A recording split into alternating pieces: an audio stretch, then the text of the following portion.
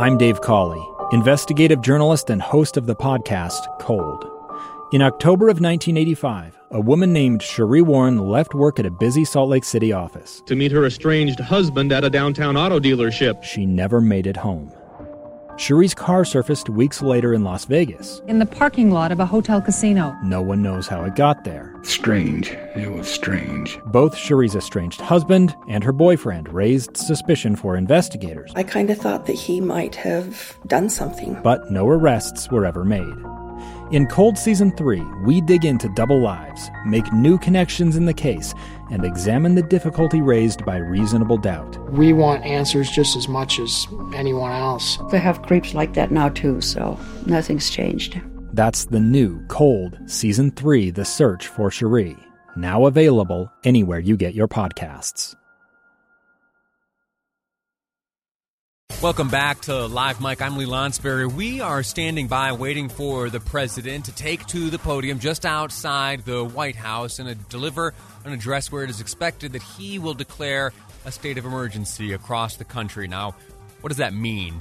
It means a number of things. This declaration, which is expected, will, in a similar fashion to the declaration of a state of emergency here in the state of Utah, which was announced last Friday at 4:30 by Governor Gary Herbert, it essentially frees up resources. Both money and manpower will be more readily available to combat the spread of this coronavirus. Now in the United States, it has taken the life of 41 individuals, most of them in the Seattle, Washington area, coming from that assisted living facility. Heartbreaking thing. But in the grand scheme of things, we're doing okay. 41 deaths, hopefully not many more. And in an effort to combat that and to keep that number from growing and to slow the spread of the virus here in the United States, it is the expectation that President Trump will in a moment declare a state of emergency as he takes to the microphone just outside the White House. Before we hear from the president, I want to walk through some of the comments he has made recently on some of the various issues related to the coronavirus. It was just yesterday he had this to say about the stock market. The stock market, as an example, is still much higher than when I got here.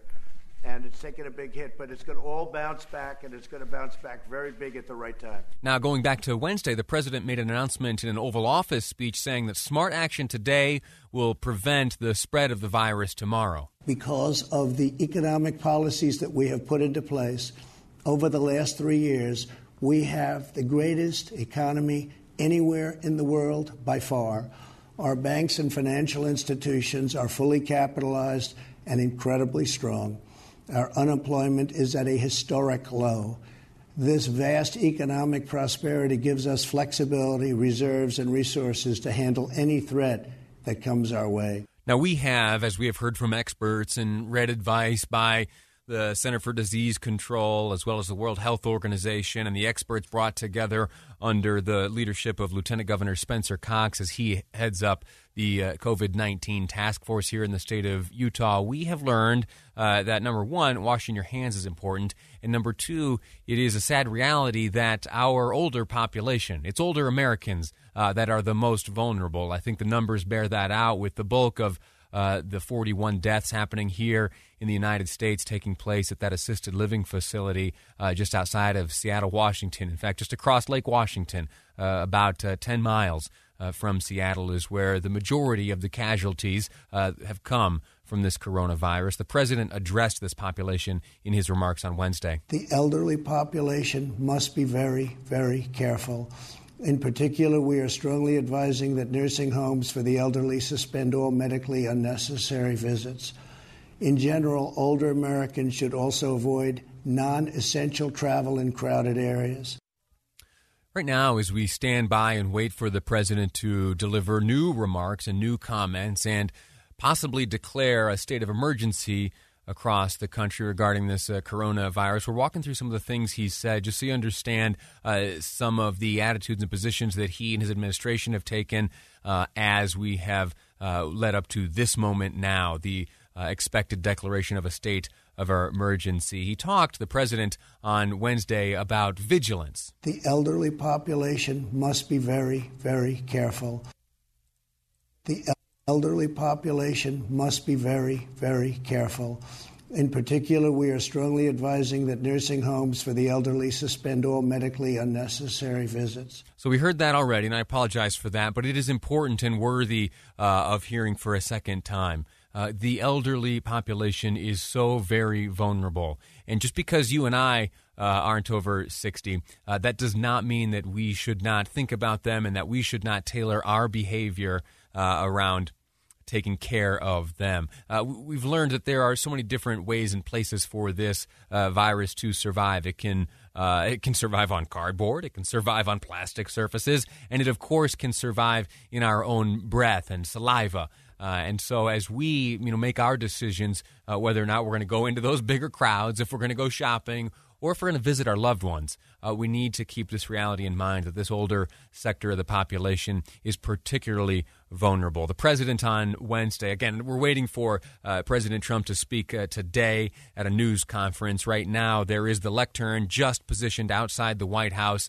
There's an American flag there, and he, in just a moment, it is expected, will announce and declare a national state of emergency over this coronavirus. And I mentioned earlier what that means exactly. It is that the United States will then be, the federal government at least, will be in a much better position, a much more nimble position to spend monies and deploy resources than is currently the case. There's a lot of red tape that goes into responding to emergencies. And when you declare something, when you use the powers afforded you as president under the Stafford Act, and we'll go into more detail later on about what exactly is the Stafford Act, you can be able to move much more nimbly. That was a point I tried to make last week as we learned that Governor Gary Herbert had declared a state of emergency here in the state of Utah in the absence of any casualties.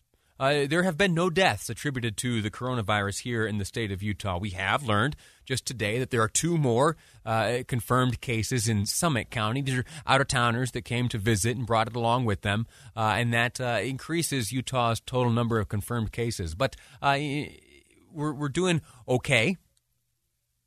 And many folks, myself included, would attribute that state of things to the good work coming out of the Governor Herbert's office in his declaration of a state of emergency here in the state of Utah, which allows for, I think it was $16 million last time I checked, in funding available to combat this. And there will be much more available, certainly after the signing of that big package agreed upon by members of the House and Senate of last week, later signed by the president, $8.3 billion. Let's talk for a second about timing. The president mentioned it in his Wednesday address, the idea of timing and how it is so crucial to pay attention to it. We are at a critical time in the fight against the virus. We made a life-saving move with early action on China. Now we must take the same action with Europe. Now, the last thing I would like to – so that's a reference, of course, to the president's announcement during that Wednesday address delivered from the Oval Office that there will be certain travel between the United States and Europe that will be prohibited.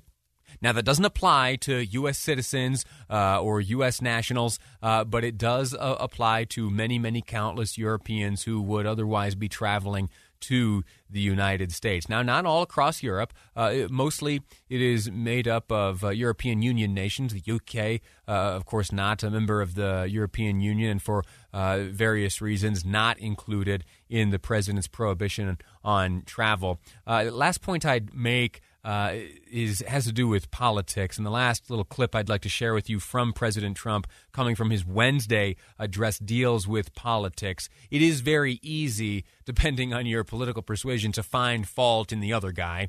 And if I'm honest, there's probably good enough reason to find fault in President Trump and in Speaker Pelosi and all the folks involved in this right now. But we're all trying to figure this out as we go along. And the president addressed this idea of politics and makes the assertion that this, today, while we stand in the midst of this chaos and uncertainty, it is not the time for politics. We must put politics aside, stop the partisanship, and unify together as one nation and one family. As history has proven time and time again, Americans always rise to the challenge and overcome adversity. We were expected at 1 o'clock to hear from the president. 1 o'clock Mountain Time. We were expecting to hear from the president step out of the White House up to the lectern and deliver an address. The other expectation being that within his words, he would declare a state of emergency here.